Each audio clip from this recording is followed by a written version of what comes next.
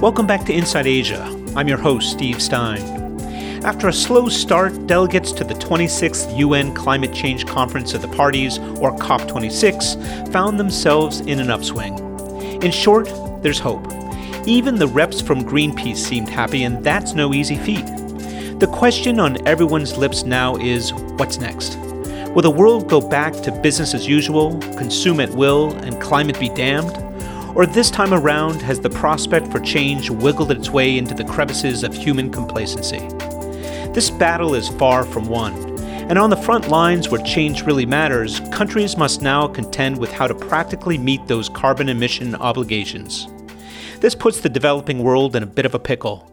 For many, obligations to their own people rival commitments to climate. And in burgeoning democracies, leaders elected to improve infrastructure, provide health care, and create jobs won't last the political season if they don't deliver. It's complicated, but that's why Jeff Delman is here with me this episode to explain. Jeff is a Singapore-based senior public-private partnership specialist at the World Bank. Before we hear from him, a few words about our sponsor, Quilt AI, a mission-first technology company that helps large organizations use the internet more purposefully. It's looking to reverse fractures in society and generate empathy while helping organizations understand their consumers and beneficiaries much better. They give time and money to causes they care about and in service to people and planet. Inside Asia is pleased to be associated with Quilt AI. For more information, do check them out at quilt.ai. Jeff Delman, thank you for joining us on Inside Asia. As we emerge from the COP26 discussions back in Glasgow, Scotland, lots of ideas were bandied about in terms of what it's really going to take in order to change the pattern and the trajectory of carbon emissions. What would you say, or what has some of your analysis shown with respect to anticipated carbon emissions and its impact across the Asia region? Thanks, Steve. I mean, this is a super interesting. These are very interesting times. Going back to the Chinese saying, fantastic time to be in the middle of all of this energy and drive and focus on climate change and a desire to make the world a better place, which is fantastic. The mountain is very steep, and we've got a lot of work to do. And you could see that in the G20 meetings in Rome and in COP26, and the expectations are massive. And also realizing that as these leaders make these statements, even if they say everything we want them to say, which is highly unlikely, but even if they say everything we want them to say, that's just the beginning. Then the hard work starts. And we're all going to have to roll our sleeves up and get digging into this. Just looking around East Asia, there's such a massive challenge. China is now plateauing in their GHG emissions, which is fantastic.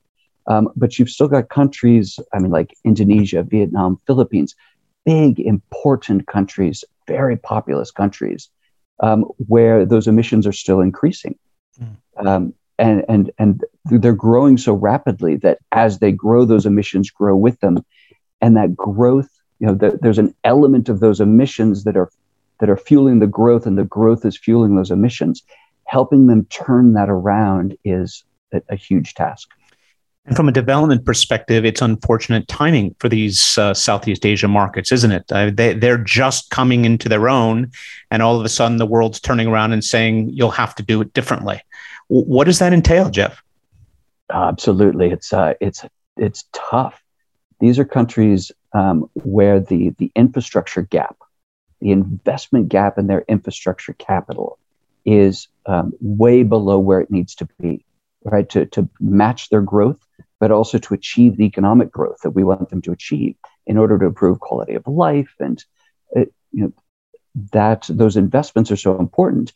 And now we're asking them to divert some of those investments to reducing emissions and to addressing climate change, and not just respond and reduce emissions, but also adapt to what climate change is going to do to their countries. And so already they were stretching the public and private purses, right? Bringing as much private capital as possible to develop this infrastructure.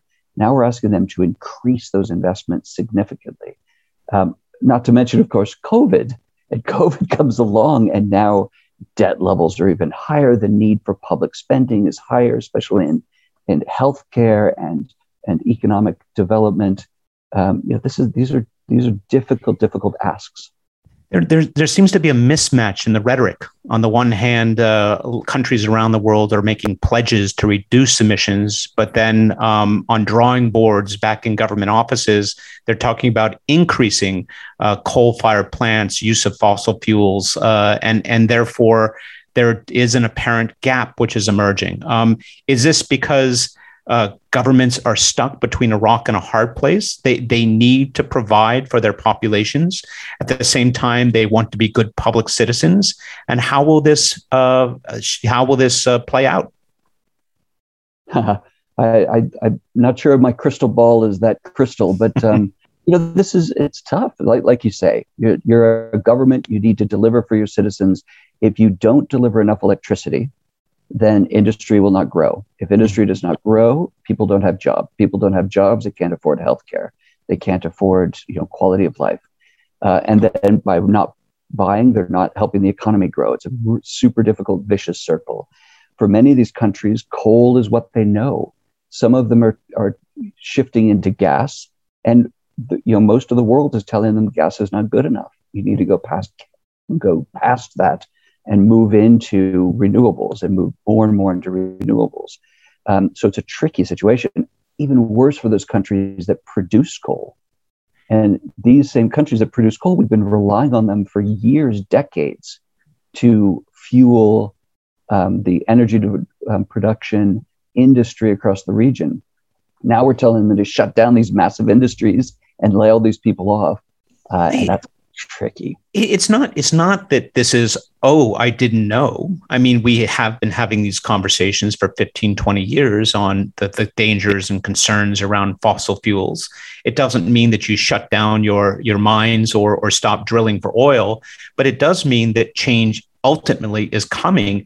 Have many of these producers of coal or fossil fuels or other sorts been caught off guard, or are they simply just unprepared or unwilling to make the adjustments? You say we've known about this for a long time, which is absolutely true. We've been talking about it for a long time, but don't forget how long we knew that cigarettes were bad for you. And it was only really, 30 years after we realized that we got serious about it. And to be honest, 3-4 years ago, as the World Bank, when we go in and talk to governments about investments, telling them about our environmental requirements is always a difficult part of that conversation because it's expensive, it's burdensome, we want them to do a lot to deliver those environmental requirements. And our friends at the IFC, which is our sister organization that finances the private sector for development, they have those same conversations. Any private company that wants to make these investments has to follow their ESG requirements.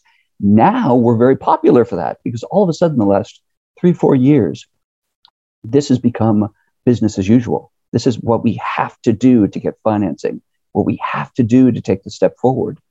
You're right that we've known about it for a long time, but we haven't been serious about it for a long time, just to be honest. In other words, the financial mechanisms or rates haven't been available to allow people to think about the transition. Is that what you mean?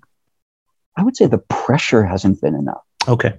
So when governments think about, let's build some more coal-fired power plants, somewhere in their head, they're realizing, okay, environmentally, this is not a good thing, but man, I could get cheap technology from country A, and man, I could get cheap financing from country B. Let's go for it. And it's only the last couple of years that financing has started to dry up, that the countries providing the technology have started to pull back. But even then, we're still seeing the last gasps of that universe, where some of the big countries come in and wanting to invest in thermal power generation. And so you've got these developing countries who 5 years ago, we were coming knocking on, not we as the World Bank, but the developed world was coming knocking on the door saying, hey, let us invest in your thermal power plants. Now all of a sudden we're saying, all right, shut all those down. It's time to move on. It's a bit ironic, isn't it? Because in many ways, those expectations of support and financing, whether from China or multilateral lending institutions, was all there for perhaps the wrong projects. Why isn't the same offer on par for renewable? What is, because if you look at the price point on renewable, oftentimes it's being argued that it's arriving at parity. Isn't that a good thing? And therefore, shouldn't it be able to toggle relatively effectively? Oh, it's absolutely a good thing, and it's definitely shifting, right? Okay. Those same countries, who 10 years ago would have been really providing a lot of opportunity to invest in these thermal power generation, are now shifting and helping countries develop renewables. That's all fantastic, but I mean, it's a bit like somebody buys a beautiful new Lamborghini that's run on petrol, and they spend all their money and they buy this Lamborghini, and this is what they need, and so they bought the Lamborghini, and now we're going and saying, put the Lamborghini in the garage, you need this Prius. And we may be right? This is the right thing to do, and it's the right way to go, but they've spent all their money on the Lamborghini, and now we're telling them to shift to the Prius. So not that we shouldn't keep pushing, and we should, but I think there is a big role for the developed world in reaching out to the developing world, understand where they're coming from, be sensitive to where they're coming from, and provide them the support to help them make that transition. Yeah, facts are facts, but there must be breeding levels of resentment that are largely, undetected or subtle. In other words, who the hell are you to tell me, United Nations or US or Europe what to do? You've had your run. It's our time. That can't go over well, particularly in markets that have been largely come from histories of colonization. They've broken away from that over the last 50, 60 years. Now they're being told once again, against their will, that you must listen to us. That can't go down well. What do you think? Oh, absolutely. If I have teenage kids, I get this response all the time, that frustration, and it's got to be massively frustrating. And we followed everything that you wanted us to do. We've done all these great things, and now we're being told that we've done it all wrong and we need to do something completely different. And then, by the way, the developing world needs to borrow even more money from the developed world to make this happen. And that's got to be very frustrating as well. And as you know, the World Bank's very focused on, or is working very closely with countries facing debt trap, massive indebtedness in a lot of developing countries. And then on top of this heavy debt they're being asked to change, to transition their technology for energy production and to do all this emission reduction. That's hugely frustrating. Well, that's one factor. But then, of course, there's the big existential question, which is, if East Asia does nothing, what are the climate implications for them? Well, what is at stake for East Asia if they do nothing, or if they don't transition fast enough? Yeah, so as you know, climate change is not about one region doing something or one set of countries doing something. And if only the developed world works on this topic, it's not going to make a difference. It's not going to make the difference that we need. Everybody has to work together. But that's a really difficult, like you said, existential question. I don't see it. I don't understand that. I'm in my country. We don't have much money, and you're asking me to buy into this global initiative. And that's tricky. But I mean, don't forget, East Asia is a huge amount of coastal property here, right? Which is fabulous for us, but also massively challenging for those governments. If we have this 2-degree change, as we see the sea levels rise, you've got these enormous archipelagic countries like Indonesia and like the Philippines, a huge number of islands. The calculation is, if this 2-degree world is achieved, this 2-degree increase happens, then we're going to see another 100+ million people in East Asia exposed to coastal flooding. We're going to see a massive part of the population that's going to be exposed to the risks of sea rises, of flooding, et cetera. Not to mention fishing stocks, not to mention reduction of arable lands. Anything that comes into the deltas and the coastal plains, all that arable land is under threat.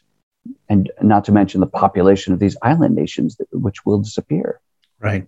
So massive population dislocation, mass migrations, economic devastation. If so much of the dependencies is on on land and on ocean for these communities living across Southeast Asia. You would think those would be motivators in and of themselves. Yet again, we're back to primarily democratically led governments who have near-term objectives and therefore may not see the advantage on making long-term plays when they're not going to be around. Is that being overly cynical? No, I mean, it's not even that. It's globally. It's not just people here, right? I mean, think of people back in the US and in Europe, and there are a lot of people who, even if they believe the science, and that's not necessarily the whole population, though even those who believe the science wonder, is this worth the investment? Is it worth the effort? And I have a lot of those conversations with people in various conferences and things around the region. But I try to help them understand that we are where we are. This is your new reality. And not just that, but it's not just doom and gloom, but this is our new world. Get on board and get into it. There are opportunities here. There are huge opportunities, economic opportunities, business opportunities. Let's dive into this and go for it and ride this wave. Yeah, I've heard this. I'm hearing this repeatedly, that it's not just risk management. It's really grasping hold of the new economic and nature-based opportunities that come from this. I think people have seen, at least in renewable energies, now it's become fashionable to go with renewables because all of a sudden it's economically viable, and also it opens up and creates new innovative jobs and new innovative industries. So they're seeing, we have examples to show that if we do the same with agriculture or manufacturing or supply chains, we can get an equal upside, but it's going to take time and investment. And of course, you've got to get out of your comfort zone, right? Absolutely. And so in the region, as we move more toward renewable energy, the countries that move early will have that capacity. Their companies will be able to shift to that. They'll be able to produce solar panels and turbines and all of those different things. They'll have their people will get these skills. They'll be able to run around the region and sell those skills. In our friends in Indonesia are doing this fantastic mangrove project where they're replanting and it's afforestation, reforestation of mangrove around the coastal areas in Indonesia. Massive investment. That's going to be great from an environmental perspective and an emissions perspective, but also huge for fish stocks. Huge for coastal erosion, huge for pollutants into the sea because of the runoff from the land. The impact in Indonesia on the economic and business side is going to be great, well outstripping the emissions reduction. And Jeff, who's paying for that? Well, so that World Bank is in there. There are a bunch of people supporting them on this, and so there's a certain amount of developed country money supporting this. But this is very much an Indonesian government drive. They're putting their money on the table. So on the one hand, I hear you say climate change is a global issue. On the other hand, if we don't align globally, then the ramifications in places like Asia will be some of the most severe. That leaves us with the question, what can be done regionally now to coordinate a frontal attack on carbon emissions? Yeah, and I like your image, frontal attack, and it really is almost a war footing, right? It's not just about one, and just like any war, it's not about one way of attacking or one battle or one battalion. It's about everyone working together and pushing in the same direction. And so I think there's some really exciting stuff that we are doing and will do and will continue to do in the region. And there's much more. And one obvious is moving from discrete investments to programmatic investments, to transformational investments. Easier said than done, but we've had a lot of really good early successes in these discrete pieces. So the Indonesia Mangrove Project is a really good example, and that's not the only one they're doing. They've got a bunch of other reforestation around the region. We've got some really great examples of that, and the impacts there can be huge. The just energy transition is going to be a tricky one, but super important.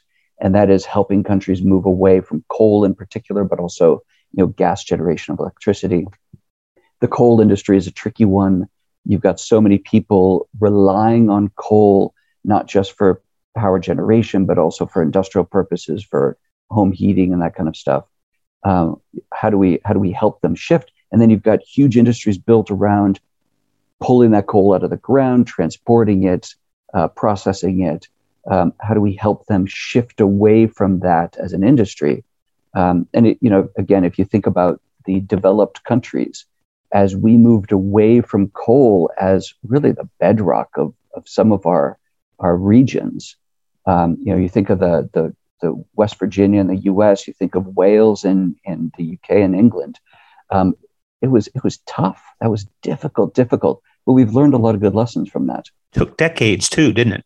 It took decades. It took a lot of, and we're now asking these countries to do so very quickly. But I think if we can all throw our weight behind this, all provide support to them to help them tease out the challenges, to bring in new industries for new employment, to do new things. What do you do with this land once it's exposed, the methane that's coming out of the ground, et cetera? I think there's a lot we can do, but we'll need to do it. Yeah, I'm not sure if it's a fair analogy or not, but it takes me back to the mid 1990s and telecommunications, where there were very few landlines in place across large parts of developing Asia. And as a result, no money had been spent, and therefore mobile technology came into play. And literally within 2 or 3 years, you had coverage that went to some of the most remote parts of Asia. It was a leapfrogging move in order to get Asia up to speed with its telecommunications and broadcasting and media infrastructure. It was good for everybody. Everyone benefited, right? There were new licenses, there were new services, there were new models created. There was like an energizing of business. All of a sudden, it wasn't a backwater. Asia Pacific became front and center.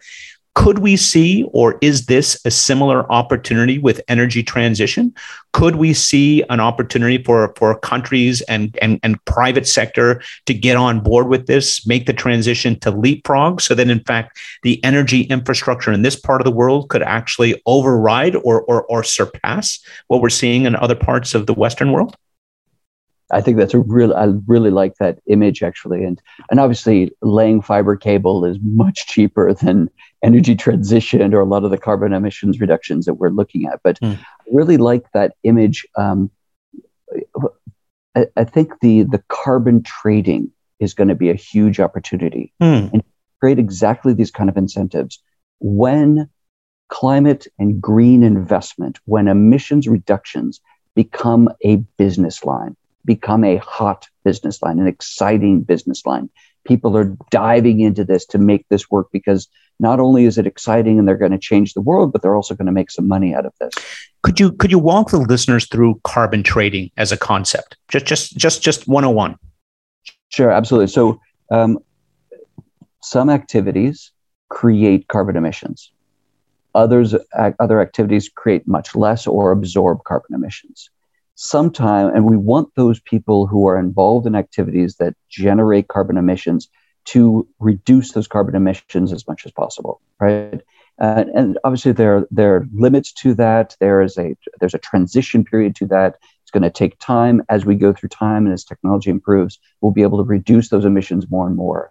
But we also want to reward those people who do things that either absorb emissions or are low emitting. So, for instance, if you want to build a solar power plant and you want to generate electricity with solar power, that's much better than someone that wants to build a carbon using coal-fired power plant. So you're credited for that. So there are a bunch of different ways of doing it, but a simple way, two simple ways. One is you tell the coal-fired power plant, you can only emit X. And if you emit X plus 5 or X plus 10, you will be penalized. And the amount of that penalty is serious. But you can go over to your neighbor who's got this solar power plant and they are given X, but they only generate X minus 5. You can buy that minus 5 and offset it against your X plus 5. And you pay the difference. And if my penalty for that plus 5 is high enough, then it makes it very financially viable for the solar plant to sell me the credits. And in the same way, you could do it with a tax as well. You could say, if you emit over X, you will be taxed. But you buy the reduction, the lower emissions or the reduction from this other group. And that way you transfer capital from dirty industries to clean industries, creating an incentive for people to invest in clean industries. Okay. And then there's also the investment in carbon capture projects, which could be reforestation or mangroves. Could you explain that? Yeah, so some projects actually absorb carbon out of the atmosphere. There are technologies that do this, but trees are a nice simple one. Plant a forest. Certain trees absorb more kinds of carbon, others absorb less, and they absorb different amounts over their lives. So as you plant the forest, first couple of years, not so much. Later on, they absorb more and more. So the trick of those kind of nature-based solutions is convincing countries to set land aside where it will not be developed. And so not only do you have to plant the trees today, but you got to leave them there. And you're not going to chop them down, because as soon as you chop them down and burn them, they go back up into the atmosphere. Right. And you've seen this in Brazil, right? All these people that bought carbon credits from huge swaths of forest, and then there was a forest fire. And now those trees have released the carbon back up into the air, the carbon reduction. I should have mentioned, when talking about carbon trading, there's another piece of this, which is voluntary markets. And there are some companies, even though they're not required to reduce. So the same coal-fired power plant that's doing X plus 5, there's no X. Nobody's telling them that they can only do X, but they think they should only be doing X. They don't want to be doing X plus 5. And so they buy voluntarily credits from other projects. They're doing that offset. They're doing that because reputationally they believe that that's their obligation and they're looking to win stakeholder support, or they're doing it because their board is directing them, or what is the reason or the motivation for them to volunteer? All of the above. Okay. So it's shareholders that are pushy. It's a public and consumers who are pushy, and consumers are very powerful in these topics. It's companies that want to do the right thing. It's wanting to have good marketing. There are a lot of reasons why companies do this, but it's actually a big market, and it's growing, and it's a very exciting one. And I see, in terms of the carbon credit concept, it's clear, and you've described it really well. Of course, now we have the problem of the price. Who sets the price? And how do we have agreements on, how to measure that carbon and award it accordingly? Yep. And who's going to monitor it? Who's going to verify it? How do you calculate it? What contracts do you issue for it?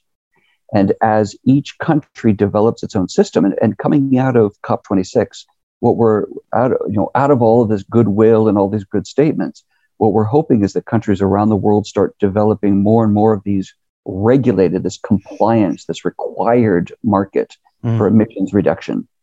And then this market will explode.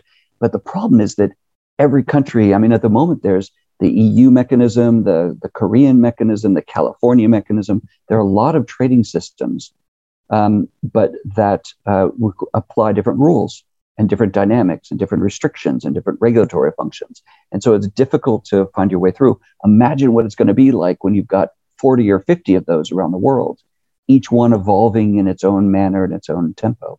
Well, the way you describe it sounds to me very much like the ESG journey we've been on, where it started with dozens of standards, and over 3, 4, 5 years, it started to consolidate. And there's closer agreement in terms of what those standards to measure ESG looks like. So again, we're talking about yet another process that needs to take place. But of course, Jeff, we're in this situation where time is of the essence. What do we do in the meantime? Yeah, so we're it's a tricky process. I think you're right. This is going to evolve very naturally to a more cohesive approach as people learn from each other, as they work together, as they realize it's just cheaper and easier to do it that way. And so these different systems will work together. And hopefully this voluntary market grows alongside these other markets. And there are a lot of issues about how do you offset between voluntary and compliance, and how do they work together. But hopefully we don't take the air out of this very exciting voluntary market that's grown up.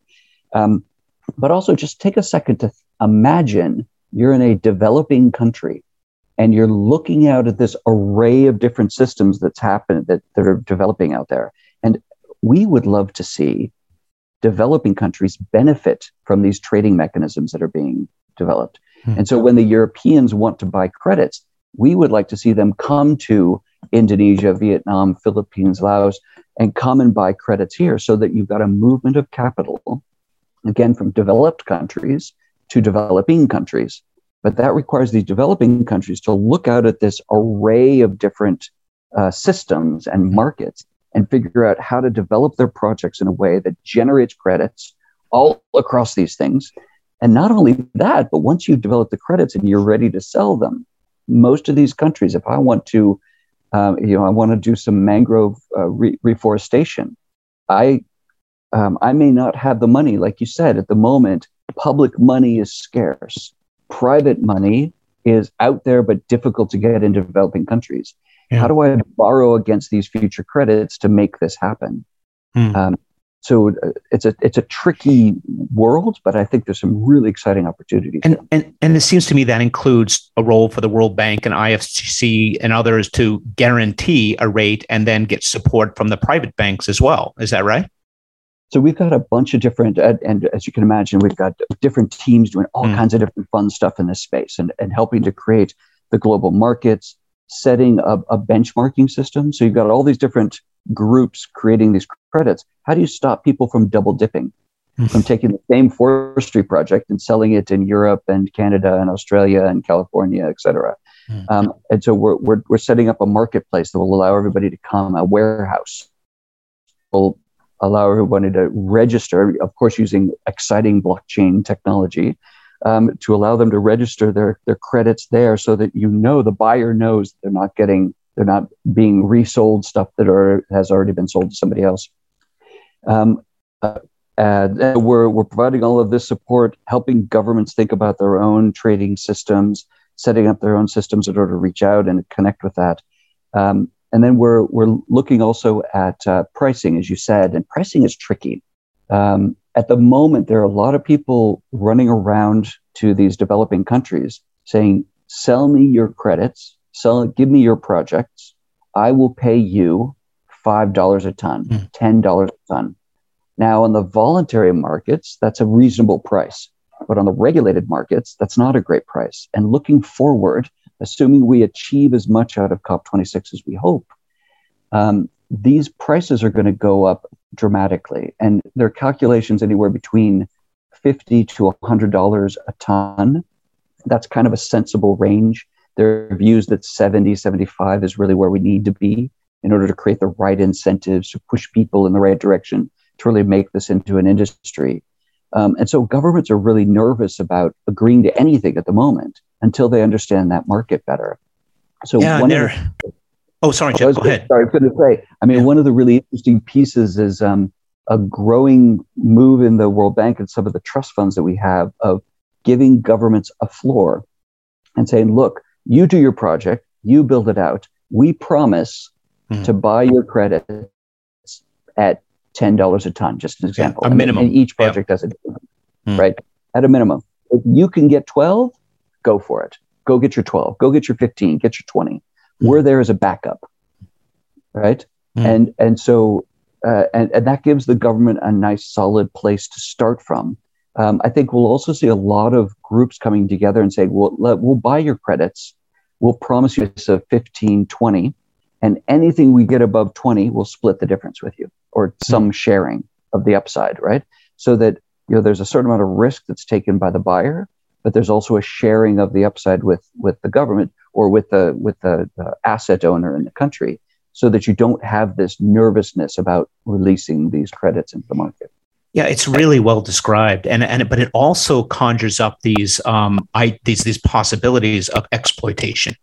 You've got somebody who's a lot more sophisticated, walks in, basically throws down an offer and walks away and sells it for 2 or 3 times as much.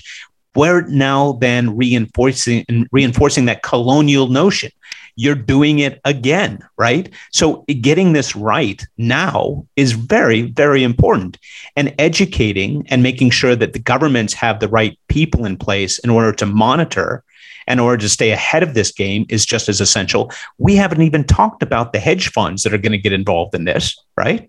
And they're going to start to look to exploit these gaps. So it is messy to such a large degree, but so exciting, in that it could be this new mechanism for driving change in ways the world has never seen. Absolutely. So that's one thing that I'm working on personally, which I'm really excited about. is putting together basically a war chest, a pot of money that we could go around to developing countries, use this money to bring in data about all the different markets that are happening all over the world, bring all this information and present it to developing countries, then bring them the capacity to improve their own internal systems so they're ready to go, right? They're ready to jump on this thing when it gets there. Looking at their projects, helping them identify which ones will generate credits that are going to sell best, right? And some countries, especially voluntary markets, like nature-based, some others are going to like that. Great. So we'll put all this stuff together. We'll get these projects together. Now let's help you engage with the market, because the communication with the market at the moment is all over the place. You've got everybody talking, and there's some people there are a lot of cowboys out there trying to sell, buy cheap and sell the usual, and a lot of good people, but those good people get drowned out by the cowboys. So help them have real conversations, raise real issues so that we know what the challenges are. Yeah. And then set up mechanisms to borrow against those credits. So you put all of this resource, you get the developing countries become confident. And once they become confident, they can become real partners with buyers. Excellent. I did hear you say this is a personal project and this is Jeff Delman's pot of money. Did I misinterpret that? Because I'm coming to you because I got a few ideas myself. Yeah. I'm very humbly proud to be involved in a team within the World Bank that's developing this as a concept, and it's very, very exciting though. Well, Jeff, as this evolves, please come back to the program. Let's discuss this further. Wonderfully described and explained to our listeners. Do appreciate that. And thanks for all the good work. Great. Thanks, Steve. Great to be here. That was my conversation with Jeff Delman, Senior Public-Private Partnership Specialist at the World Bank. As I'm writing this, UN climate talks are concluding. In the final hours, a deal was cut to tackle emissions, but resistance remains. Nowhere more so than among coal-dependent nations like India, China, and Indonesia. These countries argue that rich nations whose historical emissions are largely responsible for warming the planet should bear some financial responsibility in helping them transition away from coal and towards renewables. $100 billion in climate funding has been promised, but precisely how, when, and in what way funds will be raised and deployed is still an open question. Meanwhile, the appetite for energy continues apace. World Bank research shows that East Asia represents nearly 57% of global coal consumption, 52% of which comes from China alone. That makes coal consumption in Vietnam, Indonesia, and the Philippines look like a rounding error. The real issue is trajectory. China is making major headway in reducing its coal dependency. The rest of developing Asia isn't doing so well. Demand for fossil fuels is rising. COP26 puts the ganache on that. All of a sudden, low-income markets are under pressure to do more and consume less. I'm of two minds here. On the one hand, I get it. People need and deserve access to electricity and the amenities that come with it. Whether or not a community has lighting, for instance, determines access to information, quality of healthcare, and education for all. Moreover, democracies tend to flourish when the basic needs of its people are met. On the other hand, as pointed out in my discussion with Jeff, it's not like renewable energy is a new idea. Many European countries with a lot less annual sunlight than East Asia began offering subsidies and feed-in tariffs as early as 1990. It was introduced with some political opposition, but the results speak for themselves. Today, for instance, over 50% of public grid energy in Germany is renewable. Rather impressive for the world's sixth largest consumer. Developing markets will argue that it's only because of its wealth that Germany has been able to reduce its carbon output. Political will, I'd argue, is just as important. The U.S., for instance, is the world's second largest consumer of energy, yet only 12% is renewable. Like I said, political will. Which brings us back to Asia. By all estimations, Asia could lead the transition to renewable if it chose to do so. One country in particular is trying its best. You might think Singapore, such a small and wealthy nation. Seems possible, right? Nowhere near it. Climate Action Tracker, an independent research group that monitors government action, rates Singapore critically insufficient in terms of its climate commitments. So, if not Singapore, who then? The answer is Vietnam. Apparently, communist countries get it. Renewable energy is a big part of the current 5-year plan. And according to Energy Tracker Asia, Vietnam's solar power capacity has skyrocketed. In 2020, solar rose to 6.3 gigawatts, and that, they say, translates to an annual installation rate of 90 watts per capita, placing the country among global leaders. Go Vietnam. The bad news is that Vietnam's overall energy needs means an increase in fossil fuels as well. You get the picture. No economic progress is possible without energy. How Asian governments will balance the pace of progress with its carbon emission commitments is the biggest question. Introducing carbon trading. This, in and of itself, could prove a major boost for countries like Indonesia, Malaysia, Thailand, and the Philippines. There's impetus in the COP26 agreement, and as carbon trading rules are established and price thresholds agreed, preserving forests, wetlands, and mangroves at scale could prove a money-making proposition. Ascribe market value to these natural assets, and all of a sudden, developing markets with an ecological bent are in the game. So you see, there is hope.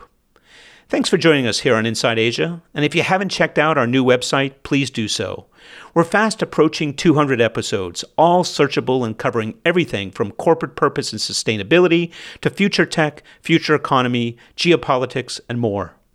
Each episode posting is accompanied by our weekly newsletter, so if you prefer reading to listening, now you can. Our newsletter includes links to other valuable resources and insights, and references to earlier episodes on related topics as well.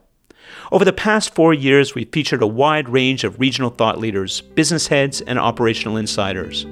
Hear what they have to say by visiting us at www.insideasiapodcast.com. And as always, we thank you for listening.